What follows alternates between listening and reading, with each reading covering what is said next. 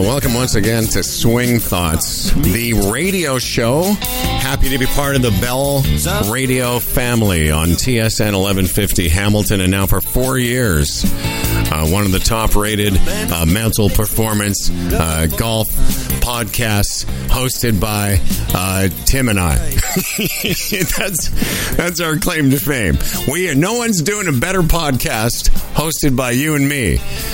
The finest podcast of its kind. Exactly. My name's Humble Howard from the Humble and Fred Show, heard on the Bell Radio Network as well as humbleandfredradio.com. Tim O'Connor, author of many fine books, The Feeling of Greatness, and daily you can find out what's going on with Tim at o'connorgolf.ca. As always, this season, man, oh man, how exciting to be once again associated with TaylorMade and the all-new Sim Max and Sim Max OS irons distance. You have to feel to believe. Visit TaylorMadeGolf.ca to learn about the V steel sole and multi-material construction. And I got to witness in person the O'Connor Sim driver in action. And it's something to behold, my friends. I've seen it, and now you can have it too. Go to TaylorMadeGolf.ca. Okay, I got a lot of screens open, so I wanted to make sure I got that done. And with us is, I think you called it, one of the Friend of Show Hall of Famers, someone that we were so lucky to connect with 4 years ago. Tim's also taken the Mind Factor certification course. We're going to talk about that later. But from Mind Factor, and in the UK, someone that's worked with tour players and coaches for many, many years, one of the finest, Carl Morris. Dr. Carl Morris is with us, sir. Welcome to the show. Thanks, Howard. Thanks, Tim. Great to be back. I feel almost like an adopted Canadian now. Well, it's not a bad thing to be, my friend. Have you seen the thing around? Listen, if you're going to be anything in North America, this is where you want to be. I was going to say, if I'm going to escape to anywhere in the world, I probably go to Canada. We appreciate you coming back on the show. Harry. Lots safer. If you do the Maid of the Mist tour of Niagara Falls, I'm not sure if you saw that, Howard. Oh, yeah, I saw the shot. Like 230 Americans all bundled together, and then there's 6 Canadians on this big honking boat. We're, if anything, but prudent. Well, let's get right to golf, because this show is running on the weekend, and I know a lot of golfers listen on their way to the golf course or after a round. And maybe we can just, for you that are new to the show, especially the radio audience, Carl Morris has worked with a lot of top players. Tim and I have been lucky enough to have, some private chats with Carl about the way of the world, the way that golf is. But let's get started. Just kind of an overview of some of the things that you've learned. Carl's got a couple of books that really we both have read and loved, the Lost Art of Putting, The Lost Art of Playing Golf. What are some of the things that, and we sort of touched on them just before we started recording, but some of the things that are barriers for amateur golfers between the way they practice and the way they play? I know you've thought a lot about this, so let's start there. Yeah. I think for me, Howard, it's what golfers keep getting sold, and it's still sold, is the C word. The idea that you're trying to build a consistent golf swing.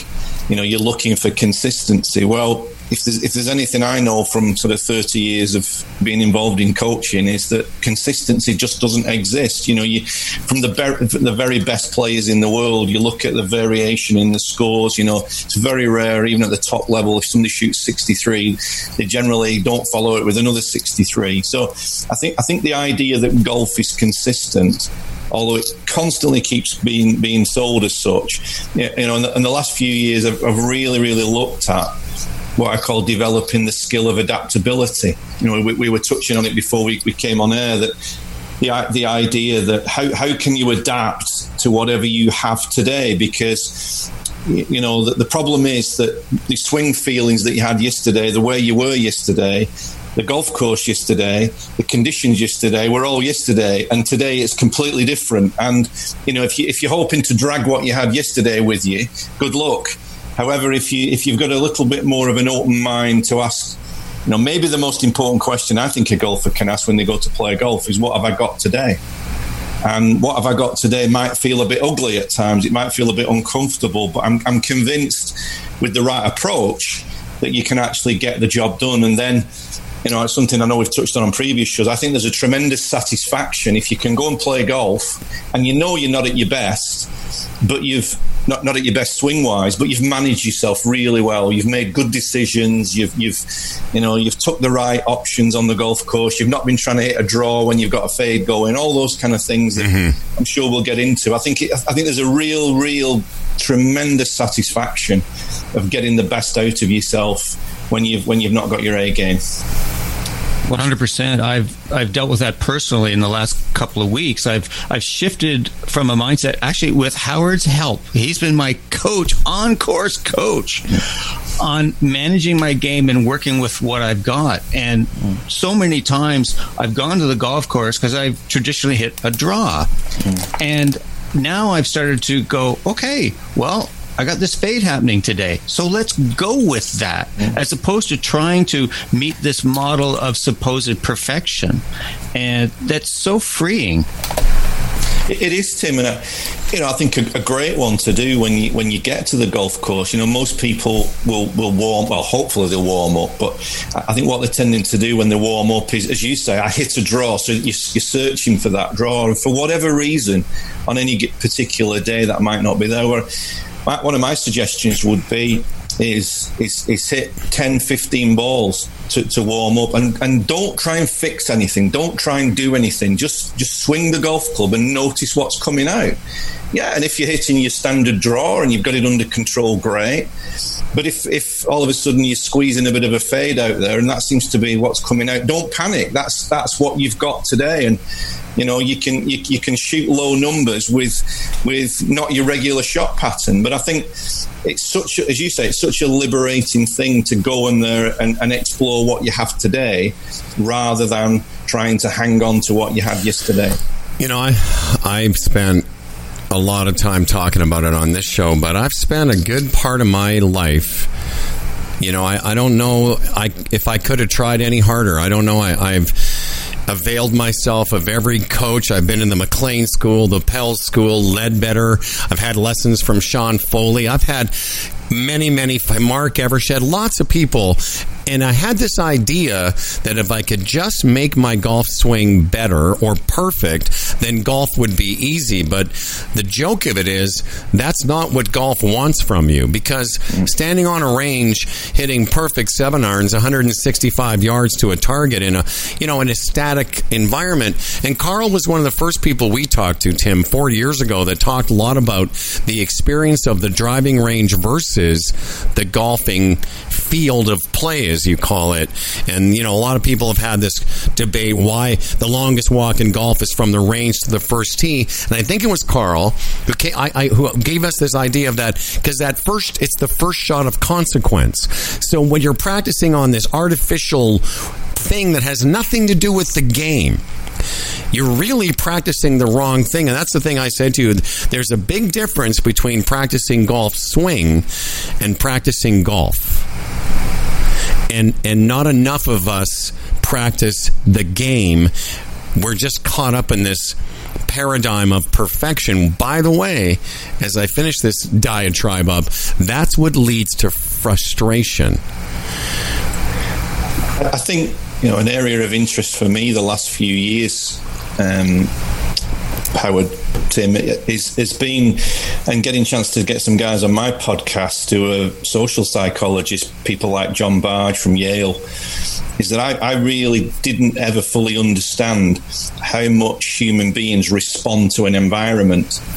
The obvious things would be, some of the crazy things that you see people do at a football game or a soccer game, and then you put them in a library, and obviously and that's a ridiculous extreme. You put them in a library and they'll respond very, very differently. So we are at an unconscious level very, very attuned to responding to an environment. And then you get into the whole area with golf that maybe we are the only sport that practices our game in an environment that bears no resemblance whatsoever to the real thing. So, I think we've all been setting ourselves up for challenges with that. Point I would want to make with this, though, and you mentioned some great coaches there. I think we've got to be careful we don't throw the baby out with the bathwater, and we sort of say, well, it's nothing to do with the swing. You just got to think good, and you'll play. I think one great line that you could take where you can really work well with a coach and really gain an awful lot is if you start from the standpoint, if you've been playing for a couple of years, it's just to ask yourself the question, what are my tendencies? I think that's a very, very important thing for a golfer to understand. What are my tendencies? And I think a really good coach can help you with your tendencies. I've worked with Graham McDowell for 20 odd years. Graham McDowell grips it strong, he's shut at the top, so he has certain tendencies. But because he's a great player, he knows what those tendencies are and he can manage them. It doesn't mean that he's standing there and trying to grip it weak and, cup his left wrist at the top. He understands his game and he can manage his tendencies. But I think that's a great frame to work with a coach on, and I don't think enough exploration is done in that direction. No, I'm not going to... I don't want to debate you on that. I'm not saying you shouldn't work on your golf swing at times, but after a certain amount of time, like we all hear people, and my friend Tim, a few weeks ago said to me, I'm really committed to working on moving my torso faster through the golf swing. I go, that's great, but that's not going to translate to lower scores. I'm not talking about beginners listening now. I'm talking about people that have played the game enough to your point about tendencies, that we just invest so much in, learning. And I'm the worst. No one was worse at this than me, of trying to get my right shoulder to externally rotate and stay there as I started my or as my downswing, thinking that would somehow get me to a +1. It won't. All I'm saying is that, there's the paradigm of coaching that we're talking about is to lower your scores without really doing too much to your golf swing. Absolutely. But to become more engaged in the environment and what the environment, because one of the things you said is you ask, what's the shot here? What's the shot that is coming up now for me? Not what am I doing with my backswing? Exactly. Yeah, I mean that I was kind of making that point about if you are going to work with a coach, tendencies is an area to look at. But definitely, if your goal is to score lower, reduce your handicap, get on tour, stay on tour, win tournaments or whatever, it is far more about the art of playing the game than the science of the golf swing. And it's interesting, the few guys that I've had on my podcast recently, Colin Morikawa's coach, Rick Sessinghouse, Randy Joyner, a couple of other guys from America, and we've talked recently about how they are, as coaches, spending so much more time on the golf course with the students. And we kind of were laughing with, what a revolutionary idea that a golf coach was. What? Can you imagine a Scottish pro, 100 years ago, and they've got a crystal ball, and they were looking at these guys in the 2020s think they're really clever because they're getting out on the golf course again. Yeah, that's really cool. Well, I'm going to speak to, again, my experience with Coach Howard, golf spiritual leader, of course, a couple weeks ago. And we were working on that, in essence, my tendency. So every once in a while, I'd hit this left shot, and my iron's predominantly right to left. So what we were working on, particularly pins cut center to the left side, was just right side of the green. And so if I hit a good shot, I'm 20 feet away for birdie. If I had a bad shot, I'm 2 feet away for birdie. Yeah. Well, Tim and I went out, Carl, the couple days before his club championship. We just played 9 holes together, and I said, let me caddy for you a little bit. Let's just decide on every shot where we're trying to hit it. And even that, for a lot of higher handicap players, they say things like, well, it's easy for you because you can hit your ball there. I go, well, you can at least have an intention. Rotella said that years ago. If you can't tell somebody, what target you're trying to hit, how are you going to get your body to go to that target? And in 9 holes, we just kept Tim on the golf course because Tim can hit it. Torso aside, Tim's got a really good golf swing, and he just plodded around. And really, that's the thing I would take away for most people is it's not, we've said this for years in the world of golf. It's not how good your good shots are, but it really is about a lot of okay shots. Just a bunch of them. Well, I have a client who says he slices the ball. Always. I says, well, isn't that wonderful? You know where your ball's going to go. Play with that, for gosh sakes. Instead of, nirvana for him would be trying to hit this draw. And I just think it makes, there's this, we've talked about it over and over again, Carl, on this paradigm of golf in terms of we must meet this model, and that hitting the ball right to left for a right-hander would be nirvana. As opposed to coming to the golf course and playing with what you've got, adapting to what you brought to the course that day, and particularly adapting to what the golf course presents you, which almost seems radical. I think that's such a great point, Tim, because, for me, as we've got deeper and deeper, certainly the coaching industry's got deeper and deeper into technique, and there's so much stuff available on YouTube, and there's so much information out there now. I see it when I go out with even very good players, is that we're becoming almost anesthetized to what the golf course is asking of us. And I think, your great players, your Nicklases, your Woods, and all those top players, they're so tuned into the golf course. They're so tuned into a golf course will ask you a question on every single hole that you ever play. But if you're not looking at the question, how can you come up with the answers? And I think, again, looking at this as an idea that you go to the golf course more with what have I got today, and can I find a way? And you mentioned the guy with the slice, that people don't realize, if you can stand there and just, even if you're drifting it quite a bit, if you know that thing's going left to right 90% of the time, you could shoot ridiculously low scores with just that alone. The problem is the guy who moves it a little bit left to right, and then he's got, as you'd say, Tim, this nirvana of trying to hit a draw, and he's trying to make moves to hit a draw on the golf course when all he's got is a fade going. That's when you're in for big numbers. Well, and part of the reason you're in for big numbers there is back to what you just said the sentence before. The golf course on every shot is asking you a question. And I always think about you and the idea of you asking yourself good questions. And that's what good players do.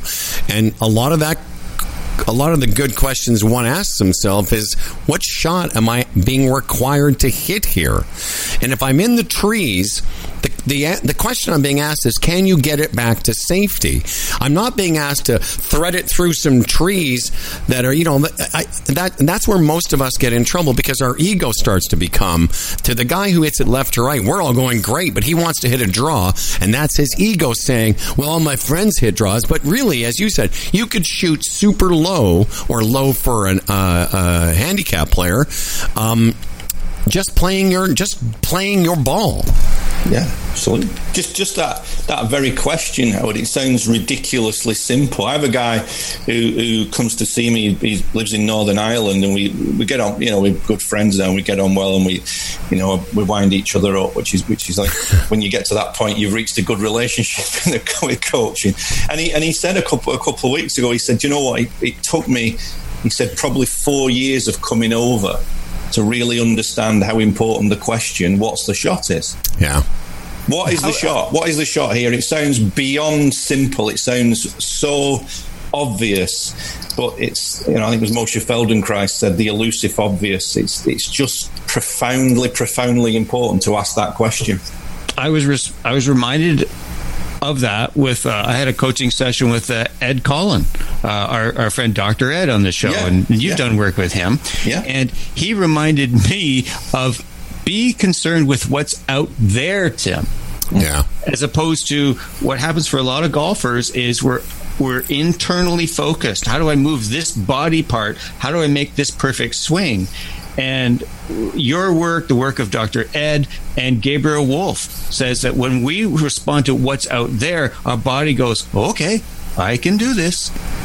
It's, again, Tim, you get into sort of really interesting scientific area, and Gabrielle spent 25, 30 years proving external focus is better for most people. But then you look a little bit deeper, and you look at dynamic systems theory and self-organization and all those fancy words. When you look at us as human beings, we've evolved and we've managed to survive so far as a result of our body will organise movement around a clear intention. So when we had to secure our lunch every day, we would throw implements to secure that lunch. And thank God we didn't have video in those days. That's right. Or TrackMan. That's right. Or no, I was going to say, someone come back from trying to hunt the buffalo. Go, I don't know. Am I taking the spear back far enough? Because I think your smash factor isn't quite what it could be. I'm not releasing the spear like I did yesterday for some reason, and now we're starving. You're externally rotating your right elbow instead of internally rotating as you release the spear. That's right. I just got bitten by an animal, but it's really my back spear. You know, the Mind Factor, I want everyone to go to this website. It's very interesting. It's themindfactor.net. Carl mentioned his podcast, which I've listened to from time to time, smart guy. I believe I heard you, I think it was Hebron that you had on, who I'm such a huge fan of. That whole idea of play golf to learn golf. And I'll tell you, I've even read the book. We've spoken to Michael, and I still didn't really get it until this last couple of years. I really didn't. As you said, it was right in front of me, but I would just drift away from it. I'd go, I gotta see is this looking good? Like, seriously, I spent so much time not doing what I needed to do to play the game better, thinking that was the pathway, and we know now it's not. Howard, you and I have been talking about this. I've had the same experience. I've been coaching people in this performance space for 6-7 years now, and I fall prey to that stuff that Howard was just talking about. Is going back into the minutia of I need to do insert tab A into slot B golf swing. Yeah. But when I'm actually playing golf, that's what the game's about, is being out there on the course. And it's so I guess what I'm speaking to is how it's very easy to fall back into behaviors and patterns, which are in essence in our blind spots. So what's your experience with that kind of recurring behaviors and patterns, Carl? Yeah, I think again it comes back to the environment, Tim, doesn't it? That all around us there's so much information that every time somebody hits a bad shot on a broadcast on TV, the only way that a bad shot is analysed is that the golf swing must have changed. That's the only answer that they give to why somebody hits a bad shot. That dropped it on the inside, came over it, flipped it, whatever phrase it tends to be. We don't maybe look at what happened on the last green. Did he 3-putt the last green? Yeah. Maybe, and this is where I just get so frustrated, because wouldn't it be great if we could actually say to people, well, Tiger's hit it sideways right here on this hole, or Ernie or Fred or whoever it may be. They've hit it sideways right on Friday afternoon. But actually, if we look at it yesterday, what they did is they knocked it out of bounds left.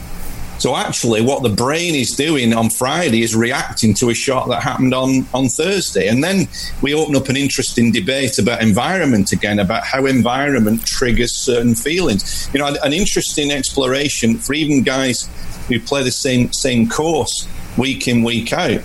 And you can do it in your head. It's to think to yourself, go mentally through your whole golf course and ask yourself, how does every tee shot make you feel? Because I guarantee it won't be the same for 18 holes. You'll feel different on certain holes depending on your past history. Well, there's a tremendous opportunity, because when most golfers talk about consistency, the only consistency that they do have is that they keep repeating the same mistakes on the same holes. You know what, Carl? We've got about 30 seconds left before we go to our radio break. Can you hang around for 5 or 6 more minutes when we come back? Because I want to explore this. I think it's really important, because what you said about golfers at their home course, it's like the definition of insanity is every time you get up there, it's a tough hole, it makes you feel weird, and you hit the same crappy shot every time. And when we come back, we will have a couple of ideas for you around what you can do differently. Carl Morris is here from Mind Factor, Tim O'Connor from O'ConnorGolf.ca, and of course the Humble and Fred Show at HumbleandFredRadio.com. Good to be with you on TSN 1150, brought to you by TaylorMade. We'll be right back. And Harry doesn't mind if he doesn't make the scene. He's got a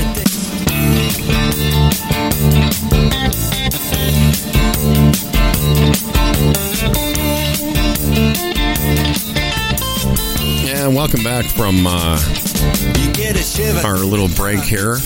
Great to be with you on the radio. Another great weekend, another humid, hot summertime golf season. It's just been feels like 40 here.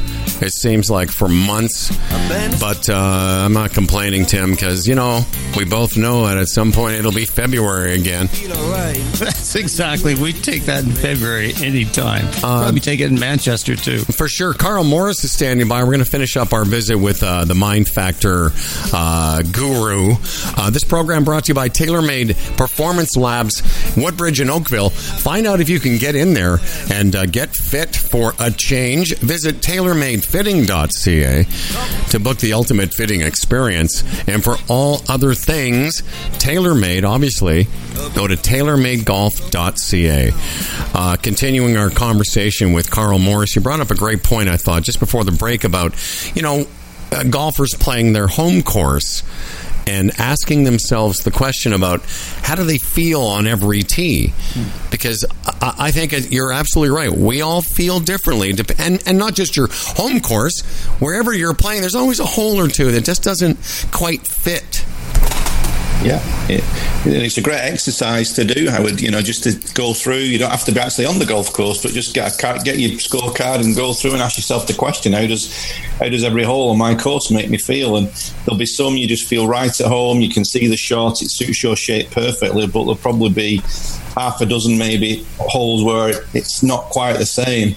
And as you say, the consistency is that you keep doing the same thing and maybe messing that hole up. Well, the antidote to that is to sort of go, okay, well, what would make me feel a little bit more comfortable? And if it needs to be a rescue off the tee, well, fine. If it needs to be, it could be that, you keep playing safe with a certain shot. And actually what you need to do is just stand up there and take driver. It's very, very different for everybody. But I think just to explore something a little bit deeper, that we don't, I call it the hidden influences, the hidden influence of what the golf course makes you feel on certain holes. And when you can sort of drill into that a little bit, you become a bit more of a detective of how things make you feel as an individual. And then you can have a plan of how to do things a little bit differently. And how good's that going to feel that if you've got your bogey hole on the course that you haven't parred for the last 6 weeks, but if you think about it differently and you come armed with a different approach and you can stand there and make par, that feels tremendous. That's a little mini victory in itself. But also to look at your golf course. I have 27 holes at my home course, and there's a couple of holes, the number 1, 2, 3, and 4 handicap holes that, sure, I can par them, but depending on the conditions, sometimes I played them like a 4.5. There's a hole on Leithfield, Tim, that's 452, and on the fifth, it's the 6th hole, but I'm on the 5th tee. I can look back and see where that pin is. So if the blue pin is in the back of that green, it's now a 480-yard or a 75-yard par 4 for me. And if it's into the wind, I just say to myself, okay, get a drive in play, hit it to the front of that green, because if you're left and long, it's dead. And then if I get a par, that's great. But the worst I'm going to make there is 5. And in the strokes gained or lost world, I'm good. But not enough people think like that. They see a par 4, they go, okay, well, I guess I'm supposed to make a 4 and do everything sort of backwards to seek, because walking off with a 7 isn't your job. Walking off with a soft bogey makes you feel good. You know what I'm talking about, Carl? Yeah, absolutely. It reminds me of the story Rudy Durant told me when I was Tiger's first coach. When I met him out in China a couple of years ago, and I think we might have even touched on it last time. I thought it was genius that, when he was coaching Tiger at 5, 6, 7 years of age, they created Tiger Par. Mm-hmm. So it was not that it was a par 4, par 3, par 5. It was where he was with his game at that time. And if it was a par 7, it was a par 7. But Tiger felt great when he made a birdie 6. Yeah. So, that's one of the greatest players in the world as a young man, looking at being taught to look at the golf course, to look at the hole, not just as a 3, 4 or a 5. Okay, what do I need to do on this hole? What tools have I got? What answers do I have to the questions that this hole is posing for me? Well, look at the Memorial on the weekend, Tim. They played this golf tournament at Jack Nicklaus's course. It was insane tough. The scoring average from the best players on the planet was 76. So par's an arbitrary figure, even for the best players. That's what I was going to say. So much of it is just, it's arbitrary, but it speaks to our ego and wrestling with that. And particularly guys, I think that so many of them are caught. Well, what are they going to think if I'm not hitting driver on a par 4 or a par 5? And I think it takes a certain degree of maturity. Carl, what's your experience with what I just talked about? You even see it with very good players, Tim. I think it's interesting. If you work with a top player, generally an area that they can improve is the par 5 scoring average. And 9 times out of 10, you'll see what will happen at the top level. They think that every par 5 they should hit a drive 350 yards and they should be going in with a 6-iron. Well, that's not always the case, and sometimes the hole sets up so well it should be a 3-shotter, even for a good player. So a very, very good player, the best players in the world. So, I think, again, it comes back to this curiosity of the golf course, curiosity of how can you look at it differently?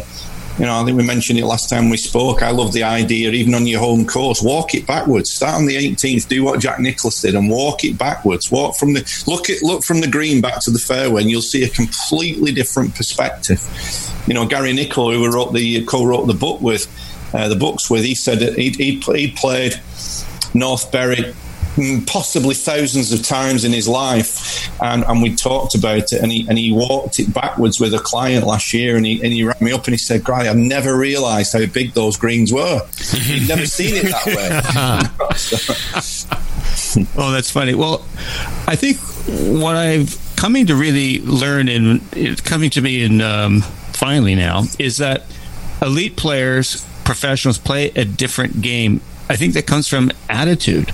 So much is that it's not about showing the world how good I am and identifying with it and what are people going to think of me? Am I going to be, in the newspapers when people read newspapers? It's about being able to manage themselves and being good with them and just being okay with what they bring to the golf course as an individual and aligns with their own values. And I think the jumping off point for that is the difference it's made in Rory McIlroy's game.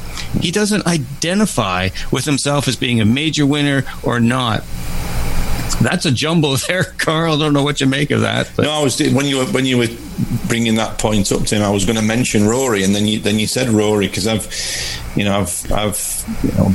spent a little bit of time in his company in years gone by, walking around practice rounds with Graham McDowell, and seeing him develop into one of the best players in the world, currently the best player in the world. And if you listen to Rory speak now, he's so much into the exploration of his golf game, of what he needs to do with his golf game to get better. And it's not about being world number one, I don't think, for him. It's about seeing how good he can be as a golfer. And the byproduct is that he just keeps winning. He keeps winning loads of money and tournaments, and is world number one for a period of time. But it's well worth anybody, if you can get a chance to listen to Rory on a podcast. He's got an incredibly mature, educated, forensic mind to look at the game in a very refreshing way. And he talked, I heard him recently say that in lockdown, when he was when he had to stop playing for a while, when he came back and he got the opportunity, he said he'd actually played more golf than he'd ever done. He'd been out on the golf course. I think he was playing with Shane Lowry in Florida or wherever it was, and he said he just realised how much he loves being out on a golf course and hitting shots. And he said, to stand there when you're playing with somebody like Shane, and you've got a few quid riding on it, and you drill a 3-iron into the last green, and make a putt, that's worth 1,000 shots on the range. Exactly. And just to wrap things up, that that's a great takeaway, that your golf game can travel. Your golf swing is, your golf swing. It will or will. That's the part that's not consistent. But the attitude and all the things we've talked about today, those are the things that you can be consistent with. It's our friend Doolin talks about state management. What are the things that you can directly influence and have control over? But one of them isn't your golf swing. Carl Morris, themindfactor.net. All the information is there. Workshops, personal training, courses, certification. I'm like, there's too many. I can't read the word certification, putting and coaching and so much more. And thank you so much for taking some time with us today. And I just want, before you take off, I just want to say that Carl has a certification program. Carl, say the official name when I'm done blabbering here. But even if you don't intend to be a coach, if you're a student of the game, you want to learn more, particularly of the things that we talked about, that course is awesome, and it's priced very reasonably. It's the Mind Factor certification, Tim, with which you are a graduate. Aw. Cum laude or something. Wow. I bet you he was top of the class because he's a super keener. He was. I was a nerd. I know. Asked lots of questions. I know if Tim and I took the course together, I'd be having to look at his notes. Tim, I didn't get that. What did you? I'm not letting you see, Howard. Carl, all the best to you, my friend. My pleasure. Thanks, fellas, for having me again. All right. Thanks, Carl. And leave meeting, my friend. Leave meeting. He's just going to go now. There he is. There he is. He knows how. All these people, they know now how to leave meetings. Yeah. We don't have to boot them out anymore. Here, I mentioned a couple times I have a new computer that I'm using for the Humble and Fred show, and I'm, of course, using it today to record Swing Thoughts, but now I can do this. Oh, you got the virtual thing going. Oh, and it happens to be you holding the trophy for the Karen Men's Invitational. Whatever. Hey, I meant to congratulate so that Carl could congratulate you too. No, he said when you went off to get your coffee before we started taping, he said, I understand you've been in some good form lately. I said, yeah, not bad. Yeah, I sent him a note on that. Yeah, not bad. Let me get rid of that. So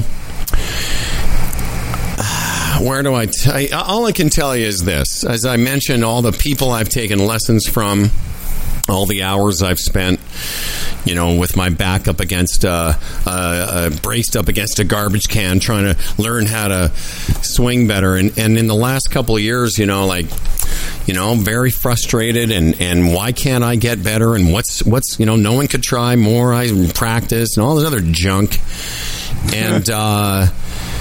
And I've talked to you about my man Henrik, and Henrik is the one. He told me this 4 years ago, 3 years ago, 2 years ago, 1 year ago. He goes, you are good enough right now to shoot all the scores you need to shoot.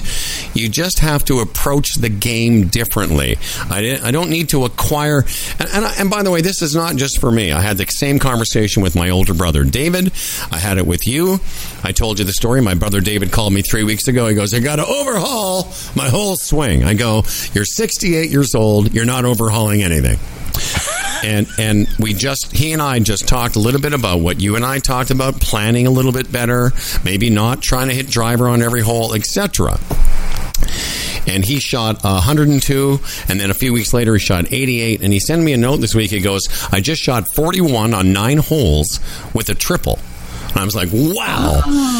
And of course, I call him up to congratulate him. I have him walk me through the triple, and it's always the same thing. In the trees, back across the fairway, and more trees, skip it out, back of the green, over the green, on the green, 3 putts, 7. And the reason I bring that up, and not to embarrass him, because that is the archetypal thing that happens to all of us. It's not you're not good enough. It's that in that moment, are you aware of what the golf course is asking you? Because it's just asking you to get it back in play. And it's by the way, the hole David made a triple on was like a 370-yard par 4. I said, number one, you don't need to hit a driver on that hole. hit your hybrid, hit something, couple hundred yards. But all he had to do was get it on in 3 and 2-putt 5, and now he shoots 39. And the moral of the story is better scores are not a result of hitting more golf balls. Because if they were, I'd be a +5. Because I've hit more than any amateur. I'm not bragging. This is true. I've hit more golf balls than anyone I know. And a guy I know once said a sideways shot at me. He goes, "Man, you should be a lot better than you are." Oh yeah, yeah. And I'm like, I should. Ben Kern said that to me years ago. I remember about 20 years ago. At the time, he says, "What's your handicap?" I said 8. He says, "You should be better than that." Yeah. Ouch. Yeah. But it was pointing out that my approach to the game was, in fact, harming me. And the point I was making with Carl about elite players, professionals play a different game because they do bring a different attitude, and it's not live or die, and it's more that they just come to the golf course with what they have and they play the game. They play the game of golf, which is hitting shots, responding to what the golf course gives you, all of that, as opposed to trying to make this perfect golf swing. And that's like putting handcuffs on. Well, yeah, I mean, I mentioned it with Carl. What's been responsible for me in my better play last year and this year, because last year I had really good results in big tournaments, but I also had some big numbers in those tournaments. I had a quad, a couple of triples, a bunch of doubles. And those holes that I'm describing where I had big numbers were as a result of poor planning. I wasn't responding to what the golf course was asking. I was trying to hit a shot, mainly with this golf move I was working on, and it always comes up to bite you. Because the last month or so, my handicap is dropping, not because I'm hitting it better. I hit it fine. It's that my misses have never been better than they are now. Never better misses. Like they're landing in okay spots. They're okay. Yes, I hit a few good, like everyone else, like you and anybody listening. I have a couple of shots around, just a couple, that are like, oh, that was really good. Like he described McIlroy hitting a 3-iron on the last hole, whatever. I have a few of those, but what I've really eliminated is the 9s and the 7s. And I just hit kind of an array of decent shots. Not outstanding. Yeah, I hit that a little skinny, but I'm on the fairway. Or I'm just in the rough. Whereas before, my bad shots were always catastrophic. Absolutely. Well, it's so interesting is that this parallels what's been going on for me lately. Because, we've been working on the same things. So I played a match a couple days ago. This guy, he's 29, tall, thin, played on a university golf team, really strong and young man. I mean, he was hitting it like you could put a strip mall between his drive and mine. Yeah, I know the type. Number 6 at Blue Springs, which I think is 360 or so. Dude, he drove it over the green. Wow. Over the green. Anyways, I took him to the 17th hole. 63-year-old guy who's getting out driving every hole, because I never took myself out of play on any golf hole. Whereas he's a young guy. He hits it forever. A swing, he's done. And he was just taking lines, and every once in a while he shot at a couple back pins, and he's just out of the hole. Well, as your spiritual leader, I know you said we've been working on the same things, but here's the thing. 2 weeks ago, you were still working on your torso rotation, which, by the way, so terrible.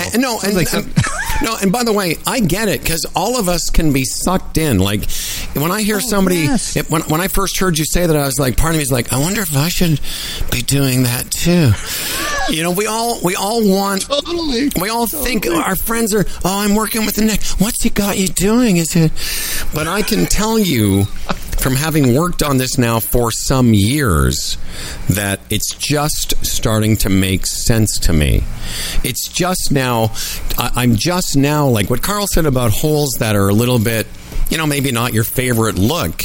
I have developed this shot where on the holes that I find a bit don't fit my eye or I'm uncomfortable on the tee, I just bunt it out there in a way that just allows me to keep on playing.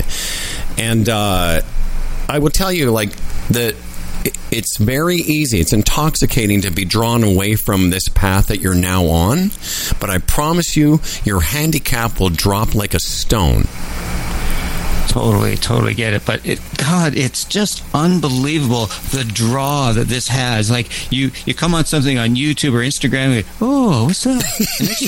Next thing you just kind of like you're drawn into this thing. It's like Alice in Wonderland or something. Do you ever do this, Tim? Sometimes I'll be watching something on Instagram. My whole Instagram is golf stuff, and I'll start watching and I go, I have to turn it off because I know I would sign up for that. You know what I mean? We all want to get better. I'm assuming if you're listening to this show, you want to get better, and that's great. I can just tell you from someone that's tried so hard that other route. Me too, man. I mean, but both of us. A total golf obsessive, thinking that if I match this model and I do this right, I will have the keys to Nirvana dropped in my lap. I mean, You've written books. 2 instruction books. No, I know. The one was on Ben Hogan's golf swing. I would just do like Hogan. I mean, he was the best ever. Yeah. I'll be perfect. Or then, if I just do what Mo Norman did, because I wrote the Single Plane Golf Swing book, which, by the way, 2 weeks ago was the number 1 selling golf instruction book on Amazon. Yes, you told us. I'm boasting. No, you told us, though. This is now, I'd tell everyone. But now it's into boasting, though, instead of just a data point. Okay. But the point you're making is an apt one. You couldn't have, listen, 2 guys have, my buddy Paul always makes fun of me because, somebody once saw me at Glen Abbey and I was trying to work on something and I had my ass up against an old garbage can trying to keep myself stable, and then they never let me forget it. I'll tell you what, before we leave the radio here, I'll just give you the 3-minute version of, what happened on Monday. So Monday, I won the club championship a couple weeks ago. That's great. And I wasn't, I'm not downplaying it. But the guys I beat on Monday, that's the deepest field of golfers I've ever, beaten. I mean, the names I could say are some of the top amateurs in Ontario, both young and old, but the senior guys, there was 50 of them, including guys that have won the Ontario Amateur, won Canadian Amateurs, really good golfers, and it was a tough day. And the guy I played with won the 2019 Senior Amateur, and so winning that tournament was cool for me for a lot of reasons, but this is the story. I want to tell you about what we've learned on this show that helped me, because I double bogeyed the first hole I played, and then the next hole was one of those holes that Carl's talking about. Very difficult hole, 452-yard par 4.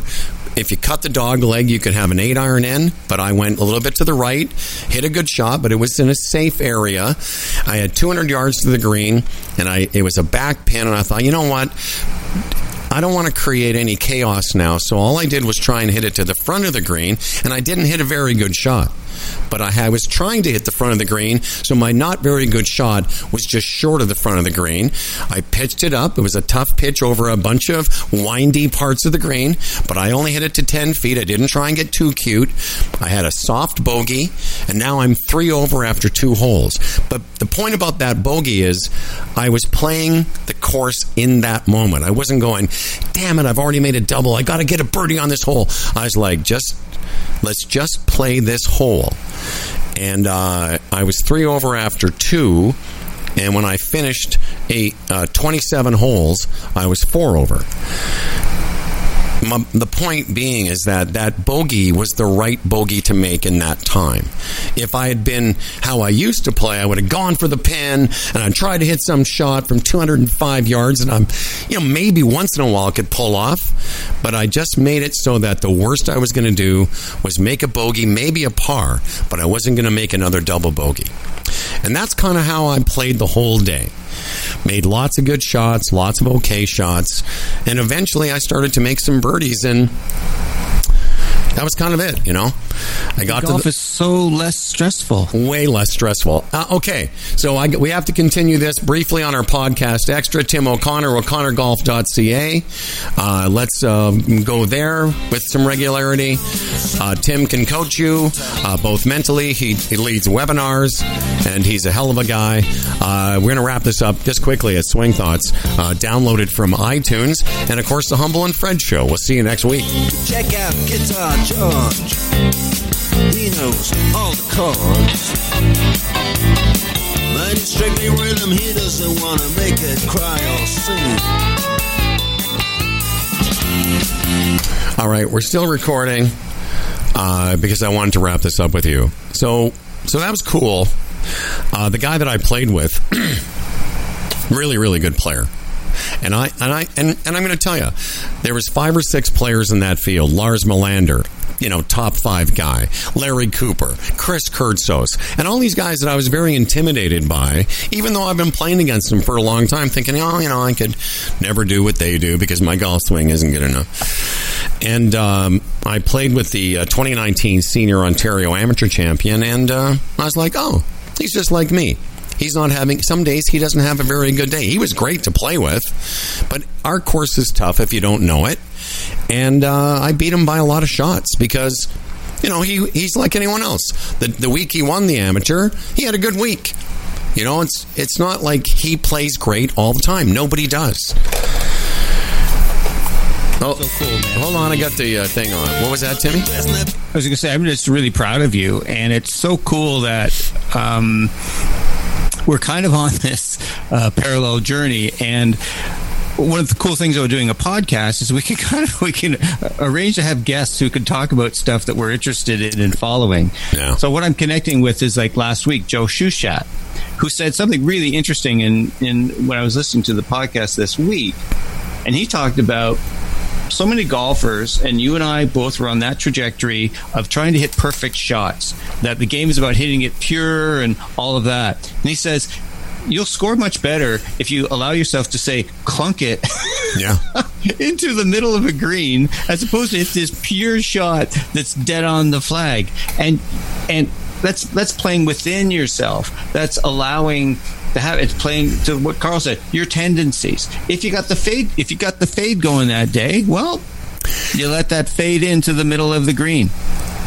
Well, here's the level that, I agree with you, but it's not just about, all what you said is true, but it's like having a good plan and hitting a bad shot with a good plan is better than puring it with no plan. Right. Because every once in a while it'll work out. But I'm going to tell you, okay, so I'm going along. I was 3 over after 2. I made 1 other bogey on the front 9, so I finished it's 27 holes. So I finished my first 9 holes with 4 over par, but on 5 of the 6 holes on that front 9, I had looks at birdie, and they were just missing. And I kept saying to myself, I go, wow, this is crazy. I said, I started joking with myself. I'm like, you're putting pretty good for someone that hasn't made anything. But I was sort of like, it's just coming. I could feel it. I was close. I hit a bunch of shots, 6, 8, 10 feet. Could have gone in. They were all around the hole. And then I played the next 9, which statistically that day, that was the one across the street, the one that you and I played. Very windy. It's the toughest 9 that we played that day, and I was 1 under on that 9. So I finished that 9, and I'm like, okay, I'm 3 over for the round. Let's keep on playing. And on the next 9, I make some more birdies. And so I'm just kind of plodding along, and I'm one of the last groups, the second last group on the golf course. And because of COVID, we're entering the scores digitally on Golf Genius. And as I enter the scores, I could also see that there was a leaderboard that I could have looked at. And a couple times toward the end, I was like, should I look at that? I was going to ask about that. Should I look at that? And I said no. I kept saying, don't worry about it. Just play the next shot. And listen, I've had recent experience of doing well in big tournaments, not just the club championship. So I know what it feels like in my body when I get excited. I was excited with 3 or 4 holes to go. I'm like, I know what kind of day it is. I know how many over par I am. I'm probably doing okay.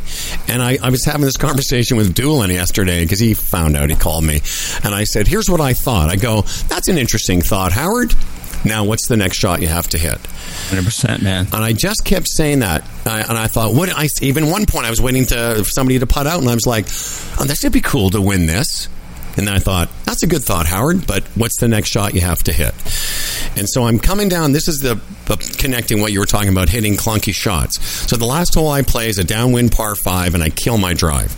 I've got 205 to the green, to the flag, 195-ish to the front of the green, and it's downwind, and I could easily fly my 5-iron, easily get it on the green. But there's trouble right, there's a burn right, there's water, and there's chaos and hay. So I aimed so far left of that green that I was going to never do anything but be left of that green. And if it happened to fade and roll up to it, the front of the green, good for me. But I hit it I was so nervous because I was over the ball and I'm like, I have a good plan.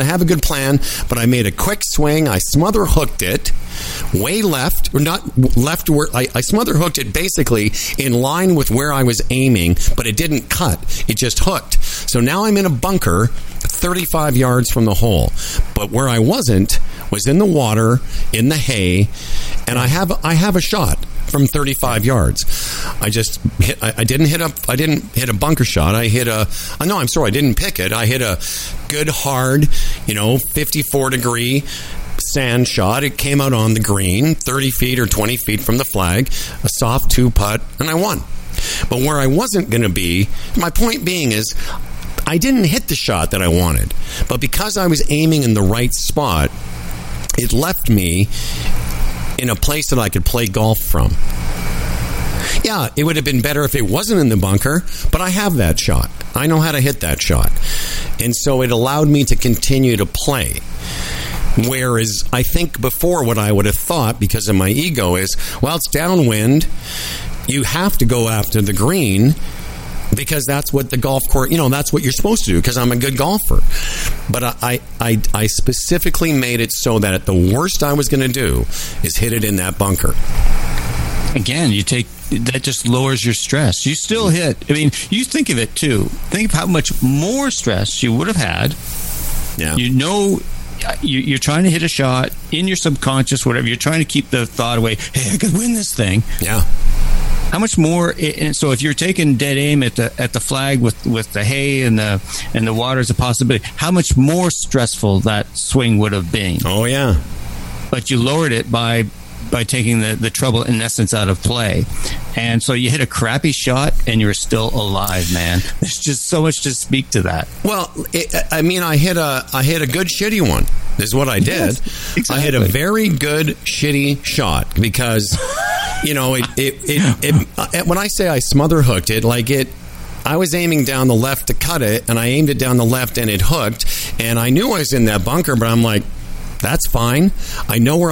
And the funny thing is, I didn't know then I was winning, but I could see guys gathering up on the hill. So I was like, okay, something's going on. Yep. And then it was over.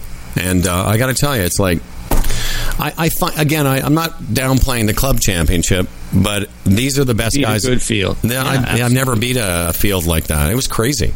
Yeah, well, so much great learning, and that'll do you in such good stead if and when you're playing in provincial or national championships later this year. What I wanted to just connect back to was the fact that, you knew you had a good round going. Yes. And it occurred to you, I could win this. And that's the thing that a lot of people struggle with is like, what do I do with these thoughts that keep coming up? And you've been playing golf at a high level for a long time, so you knew that, it's perfectly normal to have those thoughts. People that's right. think that, if I start to think about my acceptance speech or whatever, that's a bad thing. Well, that's totally normal. That's the way our brains work. They're always just trying to keep us alive and envisioning what could happen to us. But you had the presence of mind to go, okay, that thought does not serve me in this moment, so I can just park that and come back to the task at hand hitting a shot, fully immersing yourself in that process. And that's what really good players are able to do. You're able to have the thought, ooh, exciting, blah, blah, blah, but come back to, in essence, be in your process.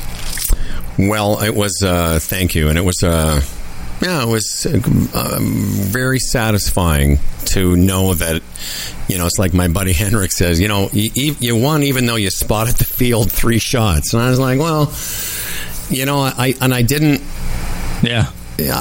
I just know now that, I won't beat myself, even though I made a double on the first hole. It doesn't matter how. I just mostly don't go around putting like last night we played men's night. We only got 14 holes in, but I left the golf course 1 under par. Now, I had a couple really good shots. I had a couple that were not very good, but my not very good ones were just in places I could play from.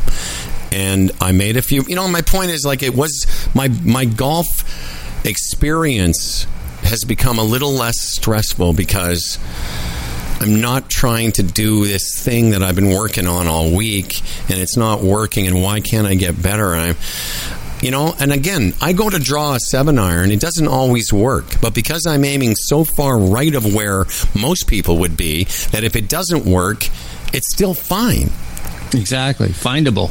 It's fine, and it's findable, and if you miss right, you've got all the green left, whereas before I would try and draw a shot just right of the flag, pull hook it. Now I got to short side myself, and on and on. And at every level of people listening, that is available to you. Absolutely. Well, you just think about Tiger Woods, for gosh sakes. Yes, I'm putting the GSL and Tiger in the same sentence. He bogeyed the final hole to win his last Masters. Yeah. He hit an approach shot that would leave him just a nice little pitch or chip, whatever. Got it to the middle of the green, 2-putted, thank you, welcome green jacket. If you want something interesting to look at on YouTube, I watched the final round of the 2020 Memorial. It's 19 minutes. It's Tiger Woods' final round, watching him shoot 76. It's very interesting. Just interesting to see at the highest level the mistakes even those guys can make.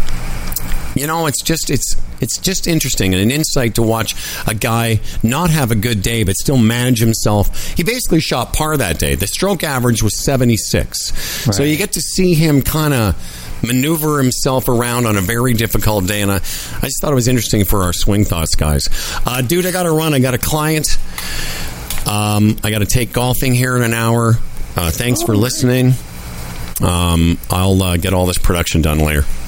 Thanks. All right. Well, great show. Always good to have Carl. Good to see you. And congratulations once again, man. Thanks, pal. I was so jazzed to hear you win that. That was absolutely fabulous. Well, now next weekend is the regular club championship, so I'm going for the Glencairn Slam. That's what I'm doing. I don't know if I have a chance, but why not? Is it the Slam or is it the Triple Crown? Or the Triple Crown will work too. All right, man. Take care. Yeah, you too. Cheers. Thanks, Timmy. Take care. Bye-bye. Bye.